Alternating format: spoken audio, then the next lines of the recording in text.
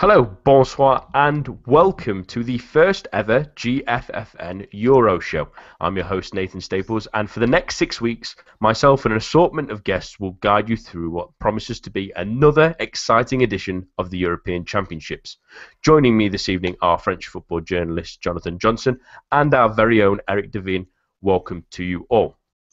We start the show with the hosts and current bookies' favourites, France, who haven't had everything go their way ahead of this tournament. From defensive failures on the field to crazy accusations off it, there's been no shortage of column inches devoted to Didier Deschamps' men. But Jonathan, how do you think Les Bleus' preparations have been heading into the tournament? Yeah, I mean, obviously the situation with Benzema has not been ideal.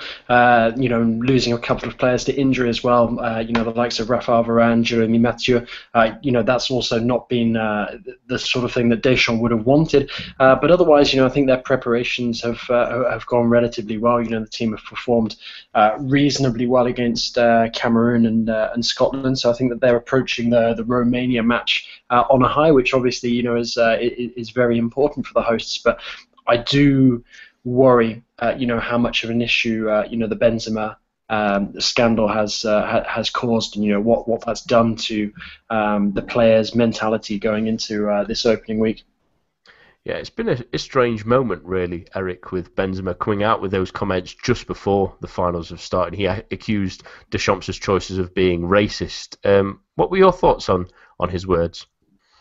I mean, it obviously sounds a bit like sour grapes coming from Benzema. I think that this is a player who I think over the years has been really maligned for his performances in the international team. For as superb as he's been for Real Madrid, he's never, really delivered on the promises he showed for his club to lead this team to any significant success at the international stage. And I think that, at someone who's 29 this year, he's starting to begin to run out of chances to really show that he can be a player upon which France can hang his hat. I mean, and now we're beginning to see the likes of Antoine Griezmann and Paul Pogba sort of surpass him as being players that are thought of as being the primary players for France. And I think that there's probably a decent level of that motivation and that guiding his thinking. So I think that's probably what's going on in his head. But it seems that he may have, or at least for as long as Deschamps is still in charge, really destroyed his chances of eventually being recalled to the team. Because what if any purpose does this serve besides to have a negative influence? I mean, we've seen with the likes of Samir Nasri, for example, how destructive comments can really be the end of a player's international career, no matter how successful they are with their club. And I think that Benzema may be very close to, if he hasn't already, putting himself in a similar position as Nasri to just never be recalled for France again, because he's being willfully destructive towards the potential harmony that the squad have developed. Especially having had two regulars no longer be in the team as a result of this. Yeah, and especially after the problems in previous tournaments, we think back to the World Cups in 2010 and recent tournaments where they've not seemed as harmonious, and then the team seems to pull together, and then one more spanner is thrown into the works. But back onto things on the field and the recent friendlies, we'll start with that one against Cameroon, Jonathan. It was an okay performance with a good couple of goals, but again, there's worries in defence again, isn't there? Yeah, hugely. I mean, missing Rafael Varane is a big problem for France going into the tournament. I'm not convinced by Adil Rami. To be perfectly honest with you, I'm not entirely sold on Laurent Koscielny either. But there's no real choice now. He is the senior starting central defender, and for me, I think Deschamps is going into this tournament with only really 50% of his ideal starting centre-back pairing. And it looked that way on the pitch against Cameroon. Rami and Koscielny looked every bit the partnership that hasn't played at international level together, or club level, of course, since 2012. And I still think they looked a bit rusty against Scotland, although they didn't have to, really excel in that game. So I think it'll be interesting if Romania can create a few chances in the opening match to see just how the defence deals with that, because I think that as the further France go in this tournament, I think that the central defensive partnership of Rami and Koscielny will come under more pressure, more scrutiny. And at the moment, I fear that is the one area that the bigger sides in this tournament will be able to exploit later on, and potentially knock France out. Yeah, it is a real worry, and the fact that Deschamps is sticking with this slightly dated idea of using a left-footed centre-back, that's why he seems to be using Adil Rami instead of someone like you may pick, Eric, Samuel Umtiti. Is that a sensible decision to play someone who's played so little international football in the last few years?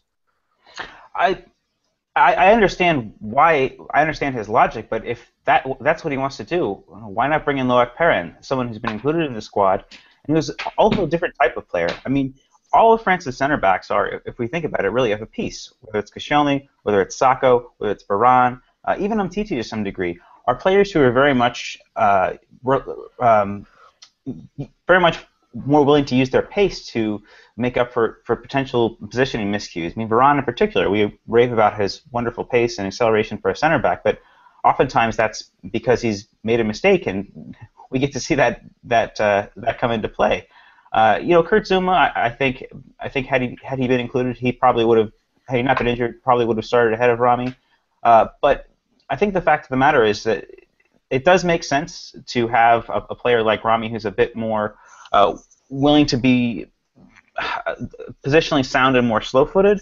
But that being said, I just wouldn't have gone with Rami. I think that it really smacks of desperation. And Perrin has been incredibly solid for Saint-Etienne for years and years and years.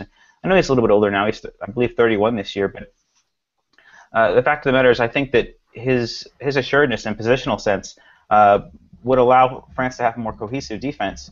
No matter who his partner is, whether it's Koscielny or Umtiti or whoever else will play on the left side of central defense.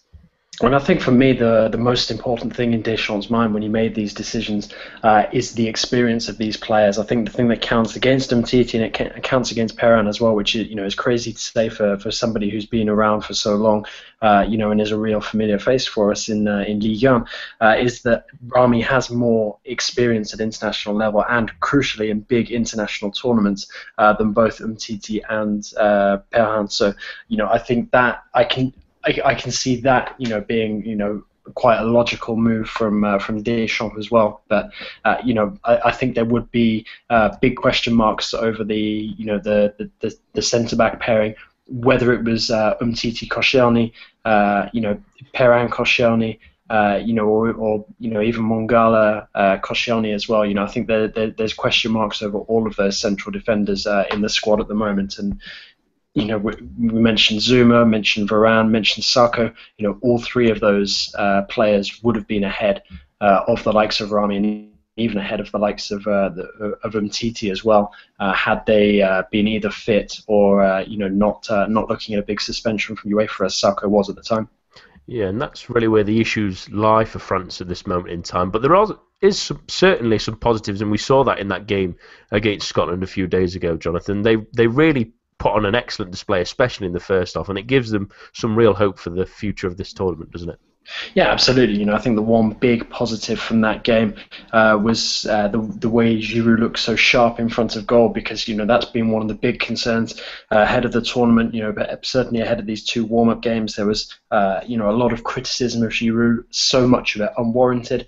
I know that he has his detractors when he plays for Arsenal, and he can be a frustrating player to watch at times. But at the same time, when he plays for France, he gives everything. And I don't think he's ever really let Deschamps down when he's when he's played. I don't think he's had poor performances to the degree that we've seen from with Arsenal from time to time. So I think all of this this criticism of Giroud is ridiculous, and I don't particularly understand where it's come from. Aside from the fact that there are a lot of staunch supporters of Karim Benzema who refuse to wake up to reality and look at the way that he plays with the national team, and his stats at international level, because Giroud, statistically speaking, is he's not far off Benzema, and I think he deserves the chance to to lead the line. I'm not saying that France are better off without Benzema, because to have a player of that ability in the squad is obviously going to be a big boost. But to be without the distraction of Benzema, or in theory without the distraction of Benzema, this summer, I think was a good thing for France. But now, of course, because of what's happened with Benzema's comments, it's kind of brought that controversy back to France's door, and it's something that Deschamps is trying to minimise as much as he can, so that he can keep the players focused on the opening game. And we saw against Scotland, just how focused the players do look. I mean, okay, second half was a bit of a stroll, but all the work was done in the first half, and it was a very encouraging opening 45 minutes. France looked sharp in front of goal, didn't get tested too much defensively, and like I said, they still looked a bit ropey at times when the ball did get into their half. However, I think it was as good a warm-up as they could have hoped for, the French, going into the game against Romania. And I think that as long as Giroud is feeling the same level of confidence that he is at the moment, then I think it's going to be possible for this France team to score a lot of goals in the tournament. Yeah, and he's in really good form in France at the moment. He scored quite a few goals in the last couple of friendlies for his national side. And Eric, those attacking options really looked at full strength against Scotland, didn't they? They looked dangerous almost every time they moved forward, especially in that first half. Yeah, I have to agree with Jonathan. I honestly had been one of Giroud's detractors earlier in the season when I had been writing my Les Bleus watch for the site. We had a piece that was published every week, 5 players who helped and hindered their performances towards being selected for this summer squad, and Giroud was frequently on the underperforming squad due to that long goalless run he'd had with Arsenal. But seeing him in action has really assuaged my doubts. I think that prior to his showing his good form for Les Bleus, I would have preferred that Deschamps would have gone with either Griezmann or Martial up top. But we've seen how both of them can be potent scorers playing in a 4-3-3. Martial in particular when he was at Monaco. But the fact of the matter is that Giroud looks ready. He looks hungry. His one-touch play is stupendous, and he's ready to be an active physical player when needs be, and his touch is improving as well. I think that much to my pleasant surprise, I am a lot higher on France, having seen them play going forward in these 2 friendlies than I was a couple weeks ago. I think that they really look a team now, and they really look dangerous. And again, Scotland and Cameroon aren't the best opposition, and I do worry about their defensive frailties. But going forward, I mean, the front 6 players, if you will, for France are, I would argue, the best in the tournament, and this team's just coming together at the right time.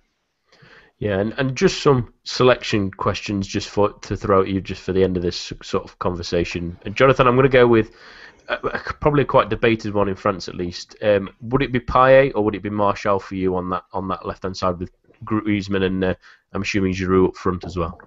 For me, it has to be Payet at the moment. I think that he is in such good form. What he's shown for France in the last few games. I don't see how Deschamps can start against Romania without him in the team. I mean, you've also got to factor in the fact that he is such a threat from set pieces and from range as well. It doesn't have to be a dead ball. He has a great shot on him from distance. And when you have a player who's in that sort of run of form that he's in at the moment and has been for West Ham throughout the season, I think that he has to be started there. I mean, okay, we saw in the game against Cameroon, he lacks a little bit defensively every now and then, but I think that as good as Martial is, I still prefer him through the middle as opposed to out wide, and I prefer to see him sort of as one of the options to bring off the bench, as opposed to starting wide on the left when you've got Payet in this sort of form. And if Payet sort of starts to be looking a bit disinterested again like he has done in the past for France,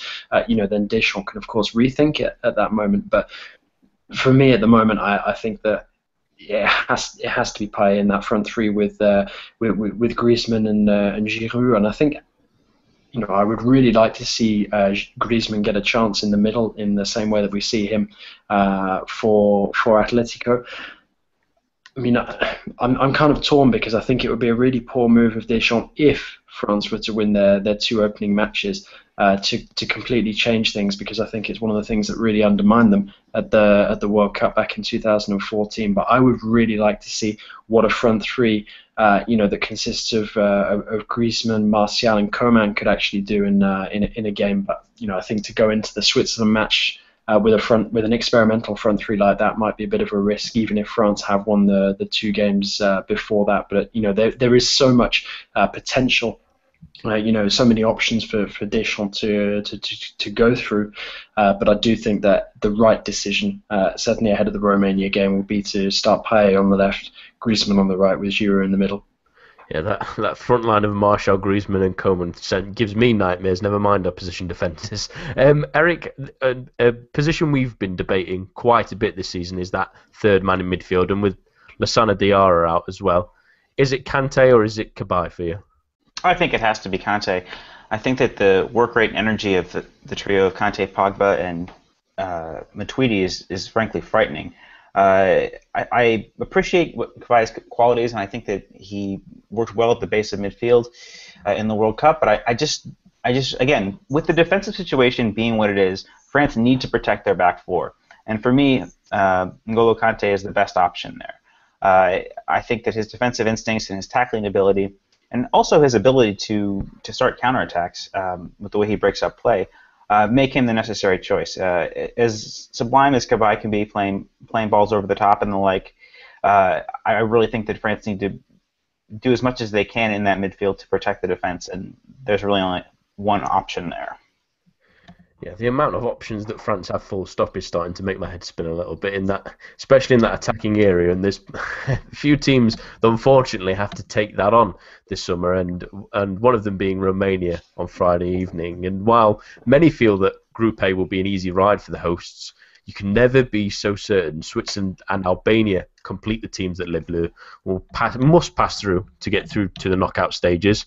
But Jonathan, who do you think will cause France the most trouble out of those three? Well, I definitely think that Switzerland will be the hardest side to beat, but of course they come third in the list of fixtures. So I think, looking at the opening two games, I'd say that the tougher team is probably Albania. We've seen them in action against France recently. They were in the group that France was sort of, theatrically drawn in, kind of just for show, so that they got some semi-competitive matches under their belt while they were waiting for everyone else to qualify for the tournament. And Albania really looked, very, very impressive, very solid. Nothing spectacular, nothing showy. They were just a very solid, tough to break down team. I think that they could frustrate France once again. This is a team that drew when they played each other in Rennes, but then beat France in Albania. And I think that if France somehow contrive to not win the opening game against Romania and start to look a bit nervy, a bit jittery, going into that game against Albania will be an absolute nightmare, because they'll be up for every match, particularly against the hosts. And if France were to go into, I know a lot has been made of the fact that teams can still advance from the group with 3 draws, but if France are to go into the final game against Switzerland having not picked up favourable results against either Romania or Albania, I think that puts them in a really difficult position, because France really need to win the group if they want to go as deep as possible in the tournament. Yeah, and thinking about some of the other opponents that they have coming up, Eric, obviously they have Switzerland in that final game, but that could be their toughest fixture really, especially, like Jonathan says, if they need a result, could be a tricky one to get that win out of. Yeah, absolutely. I think that all of these teams I think are of a piece. I think that they're very sound defensively, and they will struggle for goals. I mean, Switzerland have Breel Embolo, who I think has had a really fantastic couple of seasons for FC Basel, and Albania has some lovely attacking options as well, particularly with. I'm blanking on his name. The guy who plays in the MLS was at Basel for a while. Gashi, yeah. And it's all these teams are just dangerous enough. I think, as Jonathan rightly said, to beat France. If France fail to look cohesive going forward, again they have, but if they're not on their day, like that match at Albania, and Albania won that match 1-0 on a free kick, that's the type of match that could undo them. I could see, for example, France finishing this group with 5 points, beating Romania and drawing with Switzerland, and Albania, say 1-1 in both of those matches, and potentially going through in second, were Switzerland to say capitalize on France's stumbles. So it's a really dangerous group. I think that we have to look at. I know we as pundits and we as commentators tend to mock the Euros going to 24 teams and deride it for the quality of teams that it's brought in. But the fact of the matter is, these teams can't all play on their day a really strong football match. And again, they are going to be G'd up to play the hosts, and they are going to want to show what they can do. I mean, Romania haven't qualified for a major tournament since 2008 Euros, I believe. Albania never have, and it's Switzerland are always a solid team, but they don't really have the focal point in attack that I think necessarily has me worried. But again, they're all teams that on their day can be exceptionally dangerous. Yeah, and the reason they are dangerous is, like you've mentioned, is that they're all very solid. I mean, especially I've seen Romania play a couple of times during the qualifiers, and they conceded 2 goals in the entire qualifying round, which is pretty ridiculous for any team, even facing the likes of Northern Ireland, Hungary, Finland, Faroe Islands, and Greece won't necessarily put all the frighteners in you, but still, 2 goals conceded is ridiculous. I mean, the Vlad Chichares and Dragos Grigori in the centre-back pairing have really held firm, and with Tataranzanu and the Fiorentina goalkeeper behind them as well. He's a solid shot stopper, and Razavan Rat in that back end. They've got a really solid defence, and that's going to be a really difficult ask for France, especially if they don't score within those first 30 minutes. The opening game of the tournament they're hosting, the nerves start to set in, the fans start getting on their backs. It can change quite quickly, can't it, Jonathan, really, that these teams that play defensively while France are playing at home, it could really turn into some tough games. Yeah, of course it can, and I think that every team that plays France, whether they're among the favourites or among some of the minnows of the tournament, their coaches will tell them the same thing. Whatever we do, don't concede an early goal. Switzerland will know better than most what happens if they concede an early goal. We saw that in the 2014 World Cup when France just absolutely ripped them apart.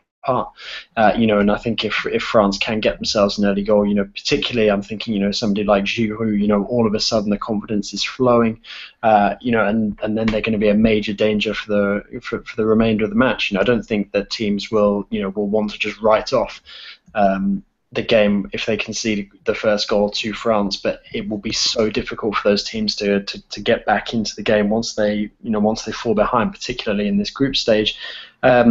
Yeah, you're right.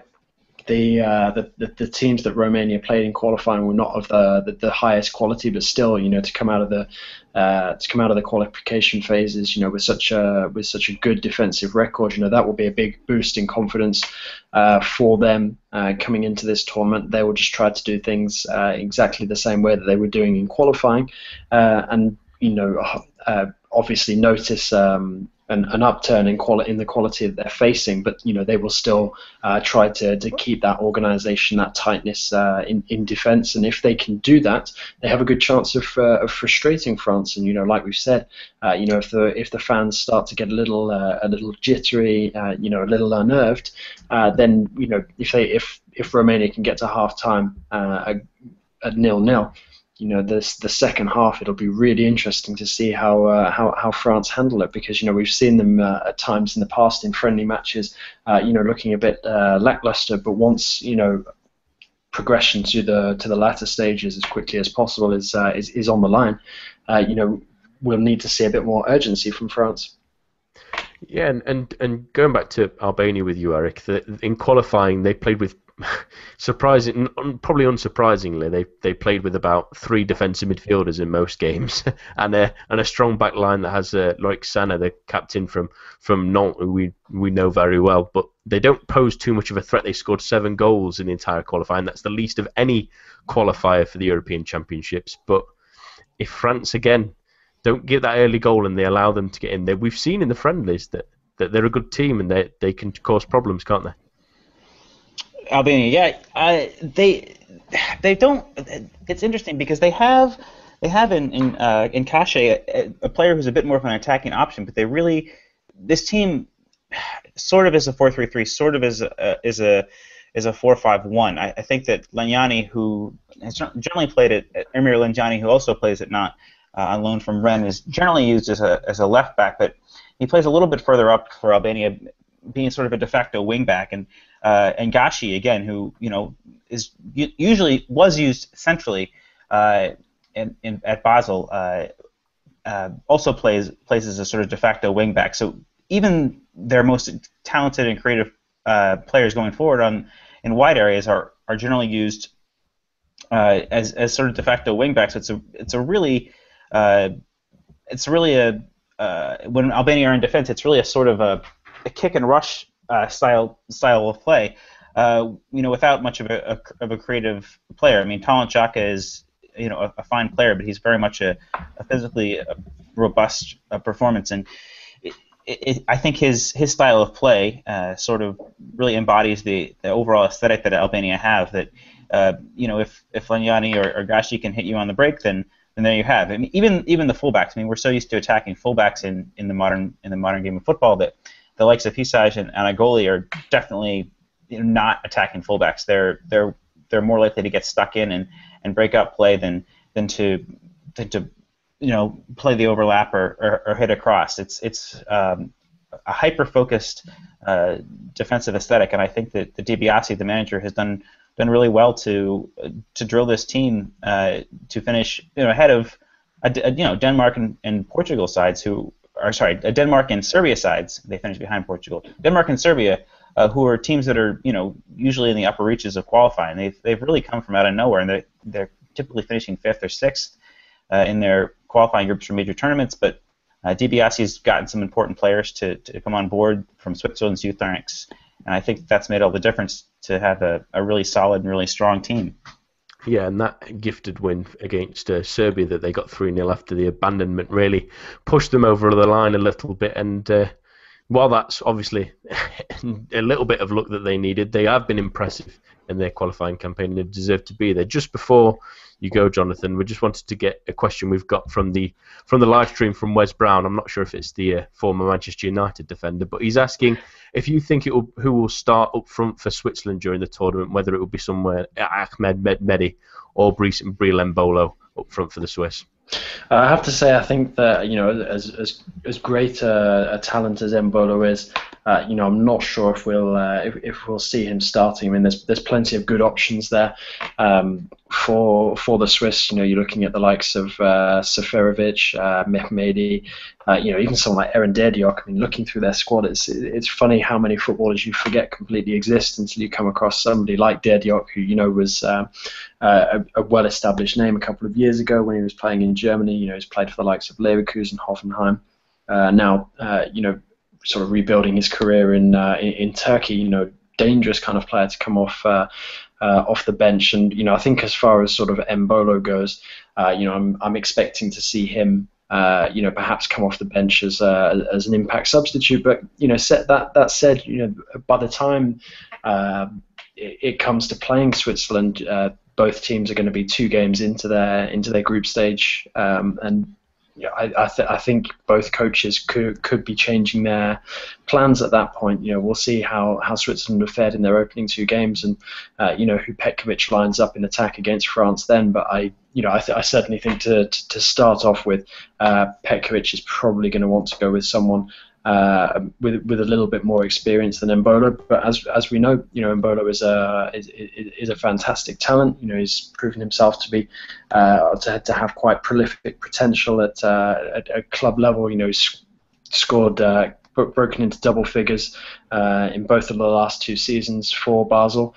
Sounds like he's on the verge of making a big move to Germany. I think the last I saw, I think he was linked with a move to Leipzig.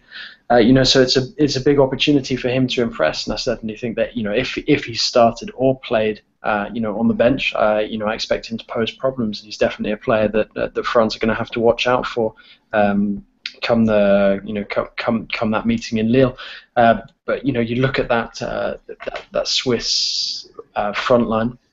And there are players with good aerial ability who could perhaps exploit France's weakness from set pieces. I think this is something that also that concerns me coming into the tournament, because I think it was after the Russia game, the 4-2 win in the friendly. I think I saw a stat tweeted out by Optajean that 49% of the goals that France have conceded under Deschamps have come from set pieces. And they've only conceded 2 more goals since then, which came against Cameroon. Neither of those came from set pieces, but that weakness does still exist. And I think any teams with fit, tall, physical players capable of winning the ball in the air will pose a danger to France in this tournament. I definitely think the Swiss are, in that bracket. Yeah, and I've just thinking that when you mentioned Derek Derdiak, I think many people forgot him when he was at Hoffenheim and Leverkusen for the second time. But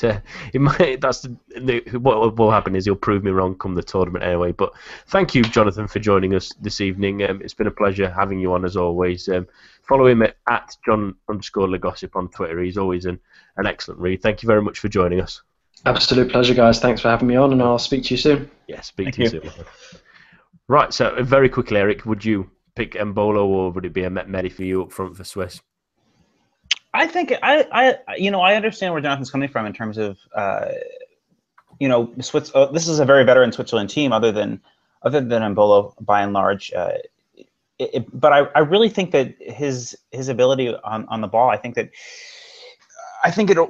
He really can be the outlet and the spark that allows Switzerland to do what they need to do in terms of attack. I think that it's his time to shine. I think that he's one of the players who could, really boost their status in this tournament. If there's a solid defensive framework around him, there's no reason he shouldn't be given the opportunity, even given Derdiak's veteran status within the team. Yeah, what a perfect segue, if I do say so myself, for surprise packages. But I will mention very quickly that I think I would go with Breel Embolo myself as well. I always think you should trust in the young players, and a Swiss side that's struggled for goals in the past, give them a chance.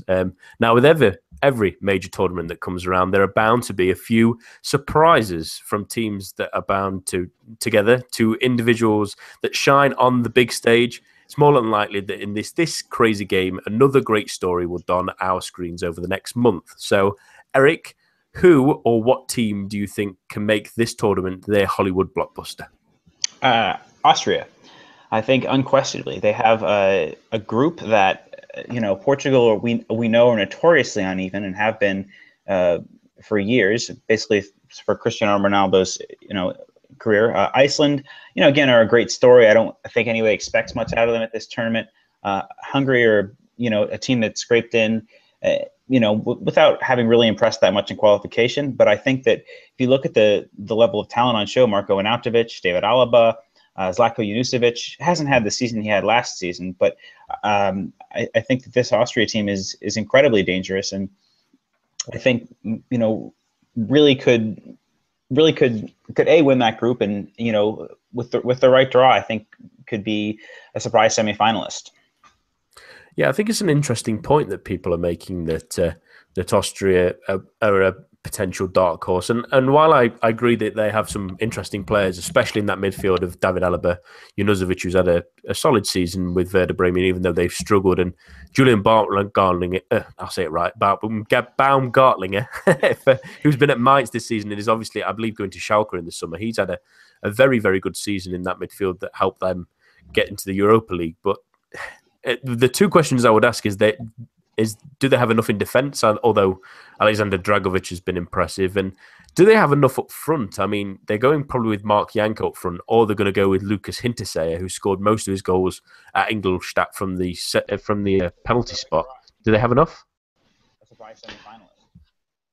I think that Janko again doesn't have the strongest record at international level, but we've seen. I mean, Arnautovic isn't an out-and-out striker for Stoke, yet he still manages to score.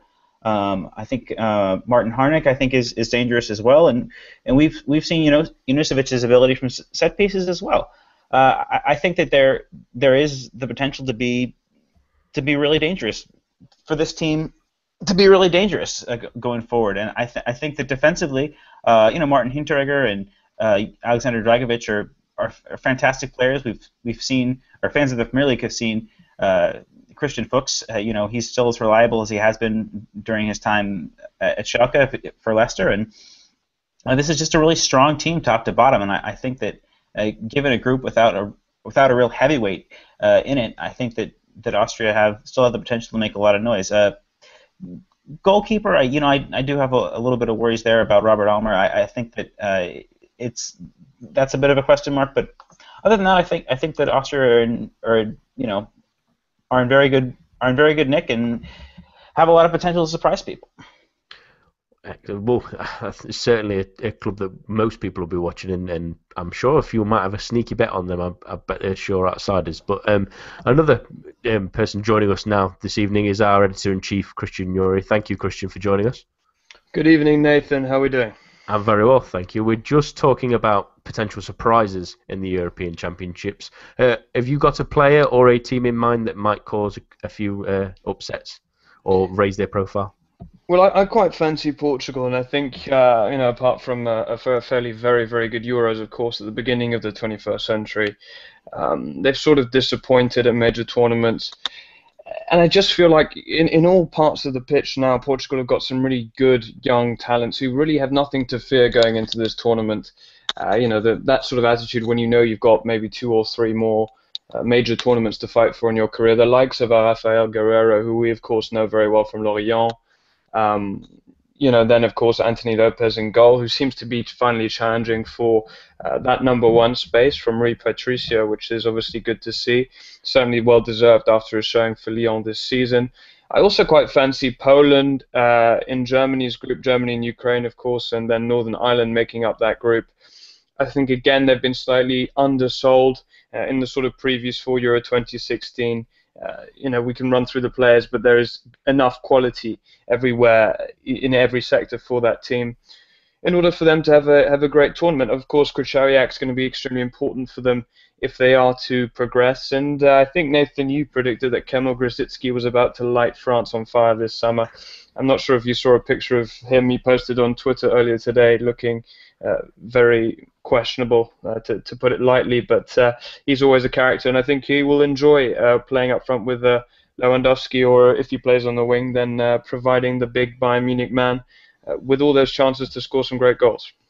Well, that's the team, ironically, that I was going to mention as my potential pick for someone who might cause an upset in Poland. And looking at some of the players they've got, I mean, you've mentioned Krychowiak already and Grosicki and obviously Lewandowski, but if Grosicki does play on that wing and Błaszczykowski on the other wing, they have a real treat of Lewandowski and possibly Alexander Milik, Arkadiusz Milik, who's been at Ajax this season, scored 21 goals in the Eredivisie, and 2 big centre forwards that like to score goals. That's exactly what we used to see, and that's the kind of team that you're going to get with those 2 flying wingers. Krychowiak is that holding player, and Zielinski, who of Empoli, who's been very, very good this season, who's playing as that box-to-box midfielder. They really have a good section for that 6 in front of them. They do have maybe some worries for who plays next to Kamil Glik in the back, and they don't really have an established left-back. Piszczek obviously playing right-back is good for them, but they're a really interesting team in a relatively weak group. Germany will probably be at least the favourites. They've not had the best of preparations, really, but they're still a very strong side, and you can never, ever rule the Germans out. But the Ukraine are getting a little bit old in areas. They don't have the same players, and Northern Ireland, unfortunately, will probably look like they're going to make up the numbers, but they're going to be a very dangerous team, I think, especially if they go through Poland. No one wants to face Lewandowski, that's for certain, in the form that he's shown this season again. But, Eric, is there anyone that you're looking at in particular, player-wise, that could shine during this Euros and up their stocks ahead of a transfer window afterwards? Well, I think that there are a couple players from the Turkish team that I think can be really dangerous. I know that Turkey didn't have the greatest the greatest match against England, but there besides the names that we know like Sahin Çalhanoğlu and Arda Turan, there are a couple younger players, Oguzhan Özyakup from Besiktas, and I think is a really interesting young player, and I think that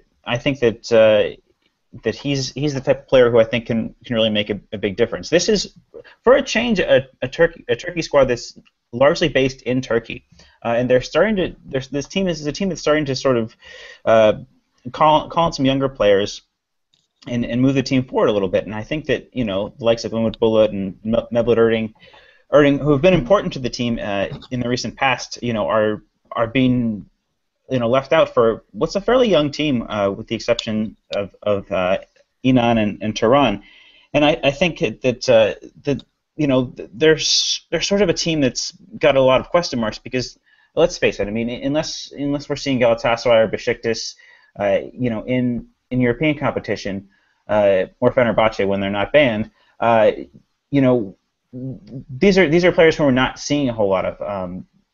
But because of that, I think Turkey as a team and Ozyakup in general have a real chance to surprise people. Yeah, and I think it's an interesting team altogether, Turkey, mentioning them. I did go to the game against England, and they did impress in moments. Gökhan Gunal had a very good game, although he's unlikely to start. And you've mentioned some really good players, and there's players that might not even see the field that are very good. Emre Mor's just got his move to Borussia Dortmund earlier today, and Yunus Mali was excellent, especially in the first half of the season for Mainz, and was linked himself with a move to Dortmund, but we'll see how good they can be. Christian, is there anyone that springs to mind for you that can really light up the Euros? Well, I think an individual who's not talked about at all, perhaps at least in sort of, whether it's England or France or wherever you are, sort of in Western Europe, is Vladimir Darida, of Hertha Berlin. He's going to be really important for the Czech Republic if they are to make anything of their chances in this tournament. Of course, Thomas Rosicky, having been out with injury for the entire season with Arsenal, comes in as the captain and sort of waltzes his way into the team. But the real individual in that central midfield that is going to be key is going to be the Rieder of Hertha Berlin.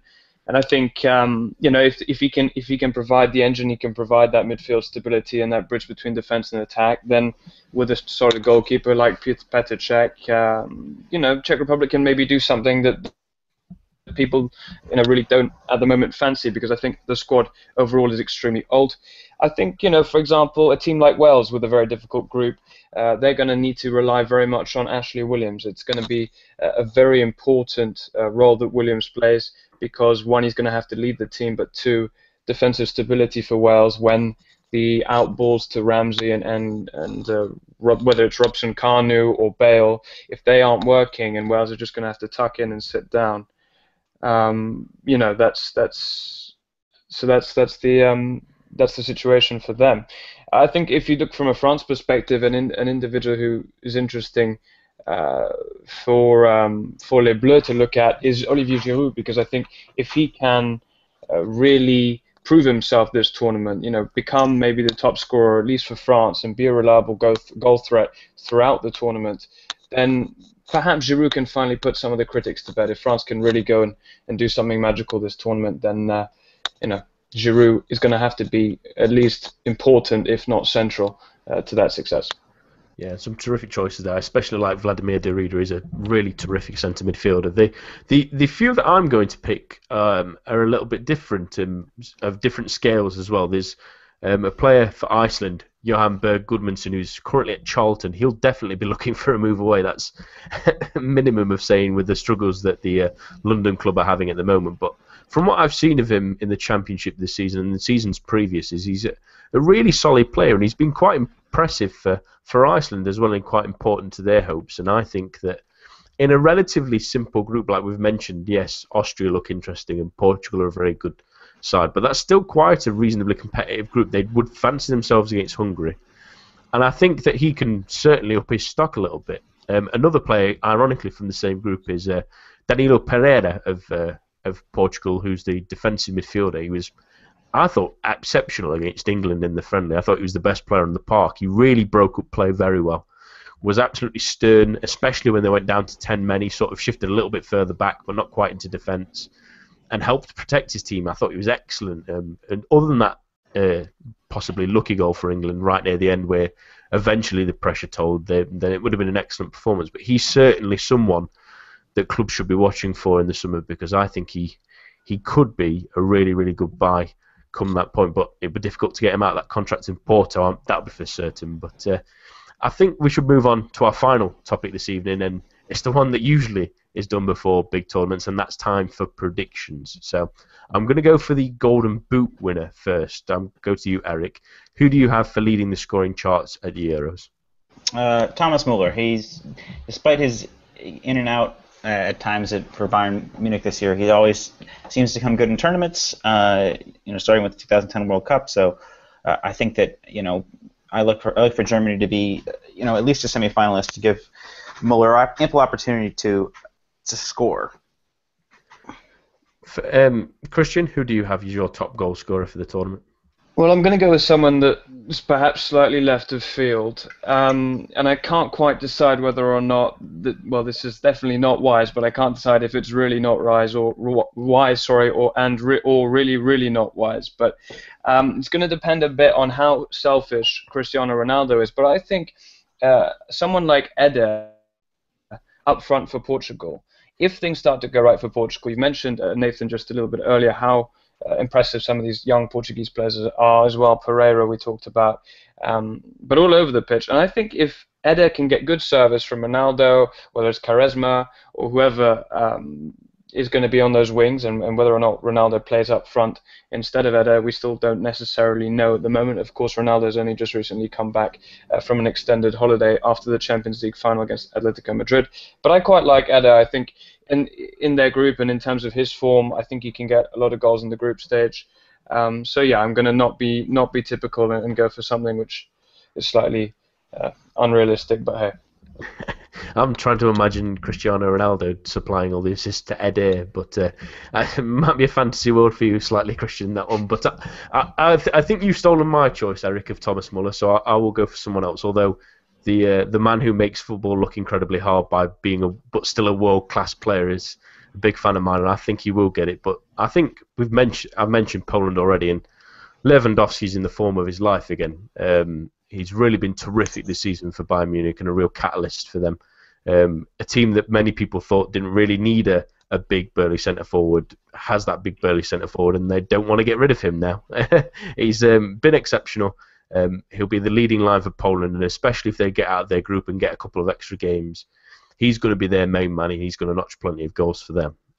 Now for the best player of the tournament, so the one who will win a golden ball. This one obviously can be a slightly controversial choice because it might come out of left field, or it might be someone like it was in the World Cup where they just gave it to Messi because he's Messi. But who do you have, Eric? I think that the form that Kevin De Bruyne's shown over the last 2 years, I think that if Belgium are going to have any success in this tournament, it's down to him. And all the talk that we've talked about this Belgian team as being this golden generation with Witsel and Moussa Dembele and Brighton Nainggolan, all of these fantastic players. I mean, De Bruyne is and we've seen, particularly with Manchester City and Wolfsburg, how poorly each of those club teams has performed without him. That I think De Bruyne has a real chance to burnish his star even further and take Belgium into the semi-finals. Christian, who do you think will win the best player? I think Dimitri Payet is in the form of his life. I think his entire career has been building up to this season, and I think his entire career is also, and this season rather, has been building up right up until this tournament. I think he's going to be continuously decisive. I think he's going to be consistently brilliant, and I think he's going to be a very important part if France can go and win this thing. I'm also going to go with a Frenchman, but as many stories, a great one in 442 magazine this month has mentioned that France have had a midfield maestro that has played for Juventus at the time of winning a tournament that has led them to glory, and unsurprisingly, Paul Pogba, it's his time to shine, much like Zinedine Zidane and Michel Platini in the past. He's a terrific footballer. There's no bias because he used to play for Manchester United, but he is really an absolutely exceptional footballer, and he's just on the cusp of being the utter world-class player that really becomes the best in the world. He's one of the best midfielders. I think this tournament is his time to prove that he is the best midfielder in Europe and in the world. And this is exactly the stage that he'll want to do it on. So I'm going to go for Paul Pogba on that one. You see, Nathan, I just completely disagree with that.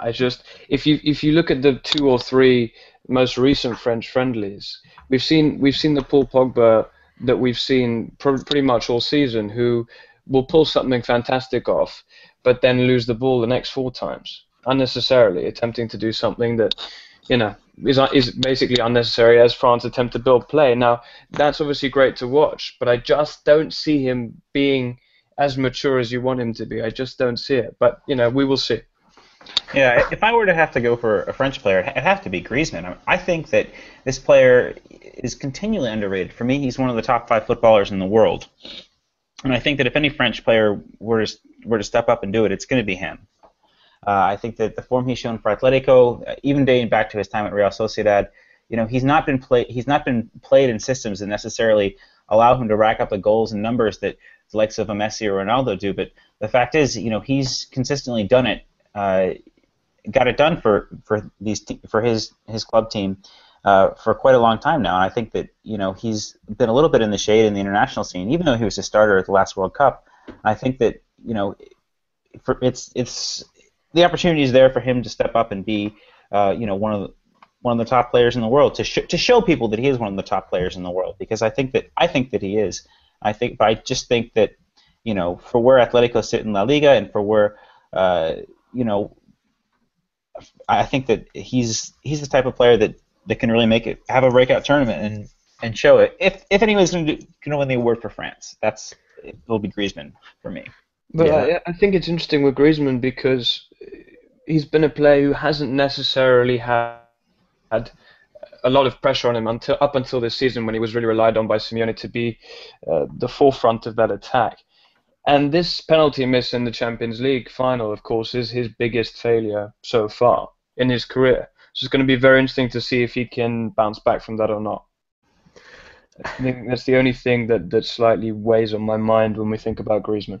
Yeah, I agree with you, Eric. I think Griezmann's within the top footballers in the world at the moment. He's sensational, but I'm confidently disagreeing with both of you. The story's clearly written for Pogba to do this and create another Hollywood moment for France as they win the tournament on his shoulders. But I'm going to add another topic into this, and that's going to be a disappointment of the tournament. I'll open this to be a team or a player, if you like. Eric, who do you think will disappoint come the Euros? It's too easy to say England, isn't it? Yeah, go for it. Yeah, I just think that Hodgson is being so obstinate with his tactics. I mean, he has the players, if he drops Rooney, to have one of the most exciting midfields in the tournament. And with the attacking prowess of Kane and Vardy, who've gotten it done, over a season consistently, and aren't playing with the weight of failure that the likes of Rooney have had, or weight of disappointment, I should say, that having disappointed a succession of major tournaments that some of the players of the past have had. They don't have the weight of that golden generation tag. I mean, they're players who have come, risen from relative obscurity, if you date looking back 2 years ago, to become some of the best attackers in the world. And it's similar with the midfield, the likes of Ali and Dyer. As well as the fullbacks, Rose and Walker. This is a team England is turning over a new leaf. But if Hodgson persists in starting Rooney and trying to shoehorn Vardy and Kane onto the wings and limit their effectiveness, he's wasting, probably England's best chance to to impress at a major tournament that they're going to have for the foreseeable future. Vardy is fantastic, but he's 29 this year or 30. He's not a young. Yeah, he's not a young player. So, if Hodgson can remove his head from his posterior, then England can succeed. But for the time being, I don't see it. I am going to partially agree and partially disagree with you. What I will very quickly say is I think Rooney's still important to the team. The formation that he wants to play is wrong because he wants to play 4-3-3 really, but he's trying to shoehorn in a 4-1-2-1-2, which he should play because we have the players to play that with Eric Dyer at the base, Dele Alli, and then one of Jack Wilshere or Jordan Henderson. I personally prefer Jordan Henderson because he's better box to box. Then Rooney in behind Vardy and Kane. The issue is, like in that Portugal game, Vardy and Kane should not be trapping him back, wingbacks and doubling up and leaving Rooney on his own to try and find passes to no one in front of him. It should be the midfielders that drop out. He drops back into that role in midfield to defend them and allow Vardy and Kane, or at least one of them, to be at the top to spread these counter-attacks to. But I am worried that we're going to be too defensive. But before I complain too much about England's tactics going in there, Christian, who do you think will disappoint? Well, I have to concur with parts of what both of you said on England. I think that actually, of all the managers and all the teams to use these friendlies to their advantage, I think Hodgson's completely missed the point. I think there's still a huge question mark on if Vardy and Kane can even come up with a decent partnership together. I mean, these are two individuals who were not exactly private about their slight dislike for each other throughout the Premier League season. I think I agree with Eric. I think it's almost slightly ironic, this whole new England wave of players, and then you insist on playing Wayne Rooney or implementing Wayne Rooney in the system, which, again, when's he ever impressed at a major tournament? I don't think there is an answer to that question. But right, maybe. But in terms of a team that I think is sadly going to disappoint, and I say this with a heavy heart, I think it's all set up for Zlatan Ibrahimovic's final few days in France to really fall flat. I think their group is extremely difficult with Belgium and Italy. I think Belgium now have quite a defensive crisis, but I still think that Wilmots is a fantastic national team coach, and I think he's going to be able to overcome those issues. I just think, this is potentially Zlatan Ibrahimovic's final major tournament, although he did say in an interview with Le Monde today that he wants to play at Qatar 2022. Which he would be 40 at that time, but anyway, he does what he wants. But I just think, especially with the managerial situation, it's been very difficult for Amren to keep his job throughout these qualifiers in the first place. I just think the whole thing is really doomed to fail for Sweden, and it's a shame because I'd like to see Zlatan grace France's pitches one more time in a fantastic way, in a victorious way, but I just don't see it happening. I think I'm going to go for another team in that group you briefly mentioned, and it's quite an easy one, really, in Italy. They have no forwards, is the easiest way to put it. Eder has been relatively disappointing for Inter since he joined from Sampdoria. Graziano Pella has had an okay end to the season, but is not prolific up at this level. Ciro Immobile has not played enough football, neither has Simeone Zaza, or been consistent enough for their teams. And the real hammer blows is the loss of Claudio Marchisio, and especially our Marco Verratti of PSG, who's a really sensational footballer, would have been the massive X factor for Italy. While they still have a really good defence with Barzagli, Bonucci, Chiellini and Buffon in goal, they just won't be able to score with the quality they have on the field. And I can see them. I wouldn't be entirely surprised, but that if they've lost their two initial games against Belgium and Sweden, I could even imagine Ireland getting 3 points over Italy if they're not careful. I know that might be a bold claim because I don't think Republic of Ireland have the best of teams going in. But we'll finish with the big question: who will lift the Henri Delaunay Trophy come July 10th? Eric.